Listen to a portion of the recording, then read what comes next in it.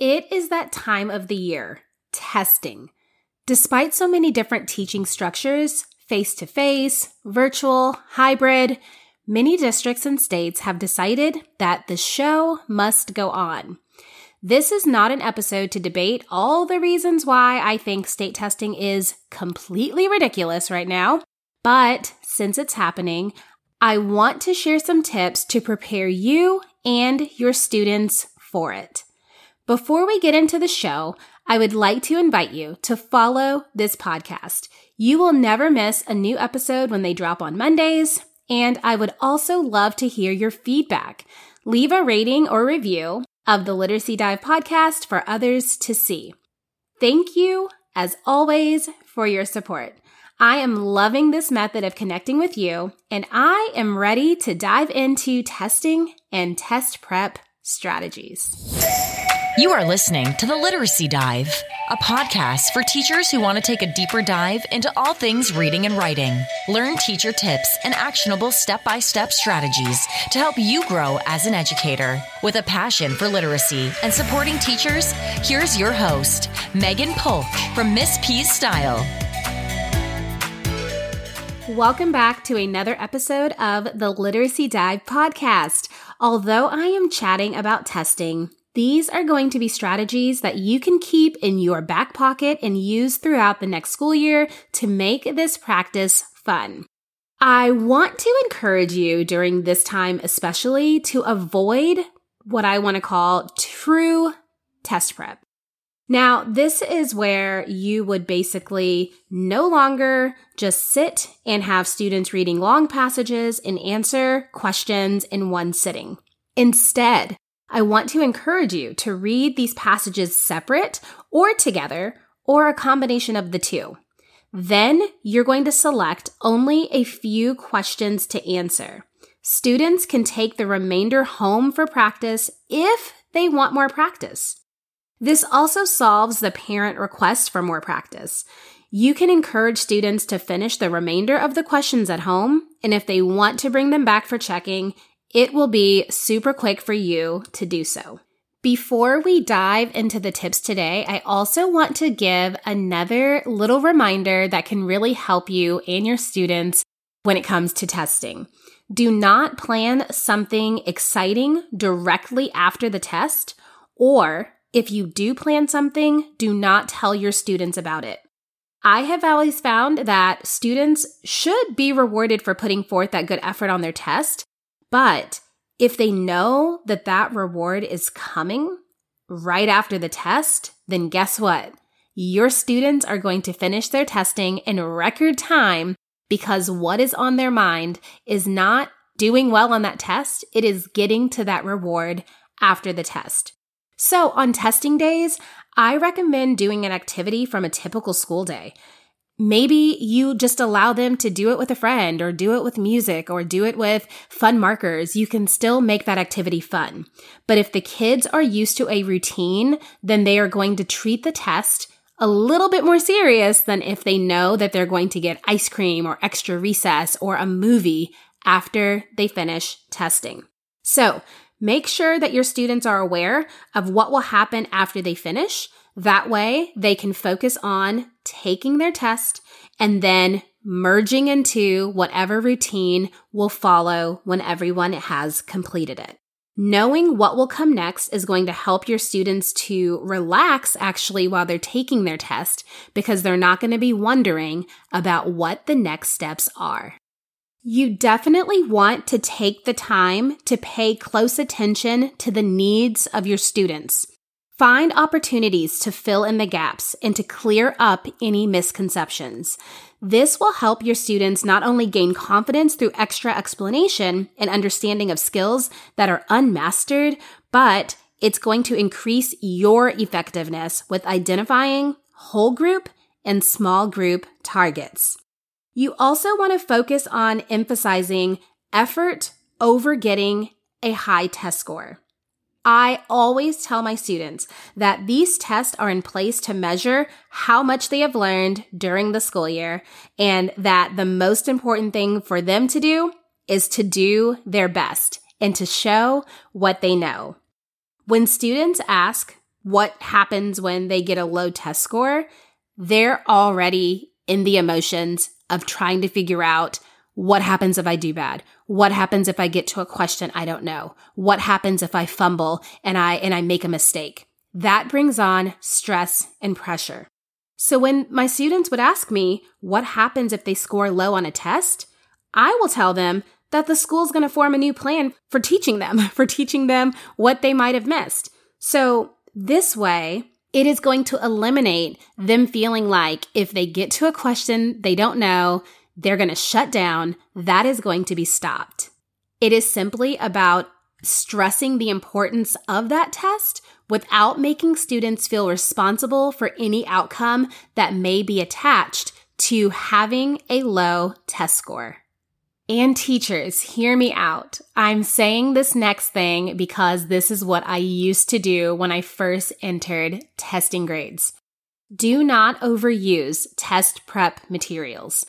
And this is what I'm going to be sharing strategies to support, is not overusing those materials. Taking standardized tests is such a boring experience. I'm not going to sugarcoat it. It is not fun. Completing test preparation booklets tend to be boring as well. Teachers who overuse test prep materials probably do not realize that they are conditioning their students to shut down during the real test by overexposing them to the testing process. Test prep materials should be used to teach students what will happen on testing day. The material being tested should be taught in different ways to ensure that all of the learning styles present in each classroom are being accommodated. So I am going to go over 7 ideas that you could use during testing season, incorporate these strategies in, and also incorporate these strategies beyond. First, changing up those test packets and making this test practice fun. Do not have your students sitting for long periods of time doing packets to prep them for the test. I used to think that having them sit there would actually increase their stamina. And actually, providing them the opportunities of thinking and strategy, elimination strategies, different ways to tackle the different questions they see is how their true stamina for the test is going to be practiced. So instead, you could do a series of activities like a cut and paste activity. This can be done in a couple of ways, and I'm going to break down 2 different ways that you could be able to do this. First, you could be able to remove the answer choices, and you're going to let your students answer the questions orally or by hand before they see the answer choices. This is going to help with true comprehension, and it takes away anxiety of having to choose from the different 4 answer choices on the page, which also, because the test writers write them this way, are going to be really confusing. I would literally cover the answer choices prior to copying the test passage and questions, and the kids would be able to jot down their own thinking based on what the text has stated or from drawing from their own conclusions or inferences.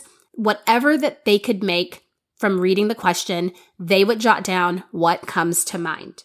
After they did their thinking and jotting down their own thoughts and responses, then I would give students the same questions, but this time the answer choices are included. Students will use their thinking, what they wrote down or what they shared orally, along with the actual answer choices to eliminate and select the best one.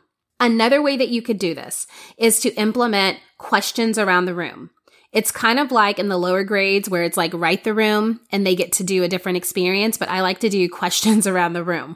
You are going to let students read the passage together individually or in partners, and after, they are going to walk around the room to find and answer different questions. You are going to cut apart the actual questions from the passage and tape them all around the room. Students will be able to move around, which is great for any child to get up and move, and they can interact with the questions out of their seat. They need a clipboard or notebook for this, as well as a pencil. they can work out of order, and I encourage this on testing. Summary questions scare the heck out of my students. So sometimes I tell those particular students to save those big ticket item summary questions for the end. Answer what makes you feel confident and then spend the time that's needed to tackle those trickier questions.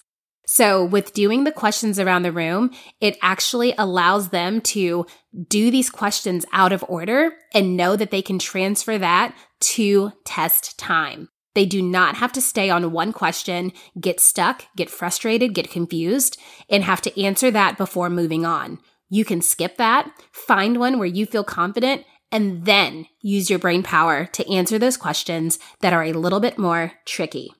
The next strategy that I want to share is defending your answer. Now, I like this strategy, and to do this, you will take the actual answer choices and you are going to eliminate the two choices that are blatantly incorrect. With seeing two answer choices that could be right, you are going to have your students defend which is correct from the two that look best.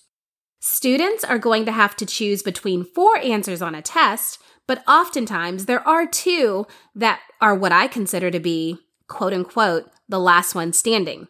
So those are the 2 that you are going to highlight and show them. And the strategy is going to be helping students to focus on the true elimination strategies when it comes down to selecting the best and final answer choice on that test when it comes down to 2. Another strategy that you can be able to do with your students to get this test prep going, but that's going to get them up and moving, is by doing 4 corners. Now, this is great for checking student work. You can keep note of which questions need to be discussed in depth, or which questions your students really have a grasp of and you don't need to spend additional time on. How it works. In each corner of your room, you will place the proper testing answer choices, A/F, B/G, C/H, and D/J into each corner. You are going to show the question to the group. Maybe you display it on your smartboard. Maybe you bring attention to it if they have their own copy, but you are going to show the question to the group. Students are going to identify the answer that they believe is correct. Encourage them to take a couple of minutes to develop the proof needed to justify their answer choice. Once students have selected the answer they believe is correct, you will have them select the corner of the room with the corresponding answer choice. Once students have chosen their corners, you can open up the floor to having students justify their reasoning. Why did you choose A? Why did you choose C? And let the students share their thinking. This is a great way to deepen comprehension and to get your students moving around in a stress-free, non-threatening way. Okay, strategy 5 is using response cards. This helps students engage during small group and whole group instruction and easily allows you to scan the room for any misconceptions you may have to address later. My students have always enjoyed these response cards because they can truly engage with their questions in a tangible way. But really, these cards are helpful when you are wanting to take a 3-second glance around the room and get that immediate feedback on mastery of that particular content standard.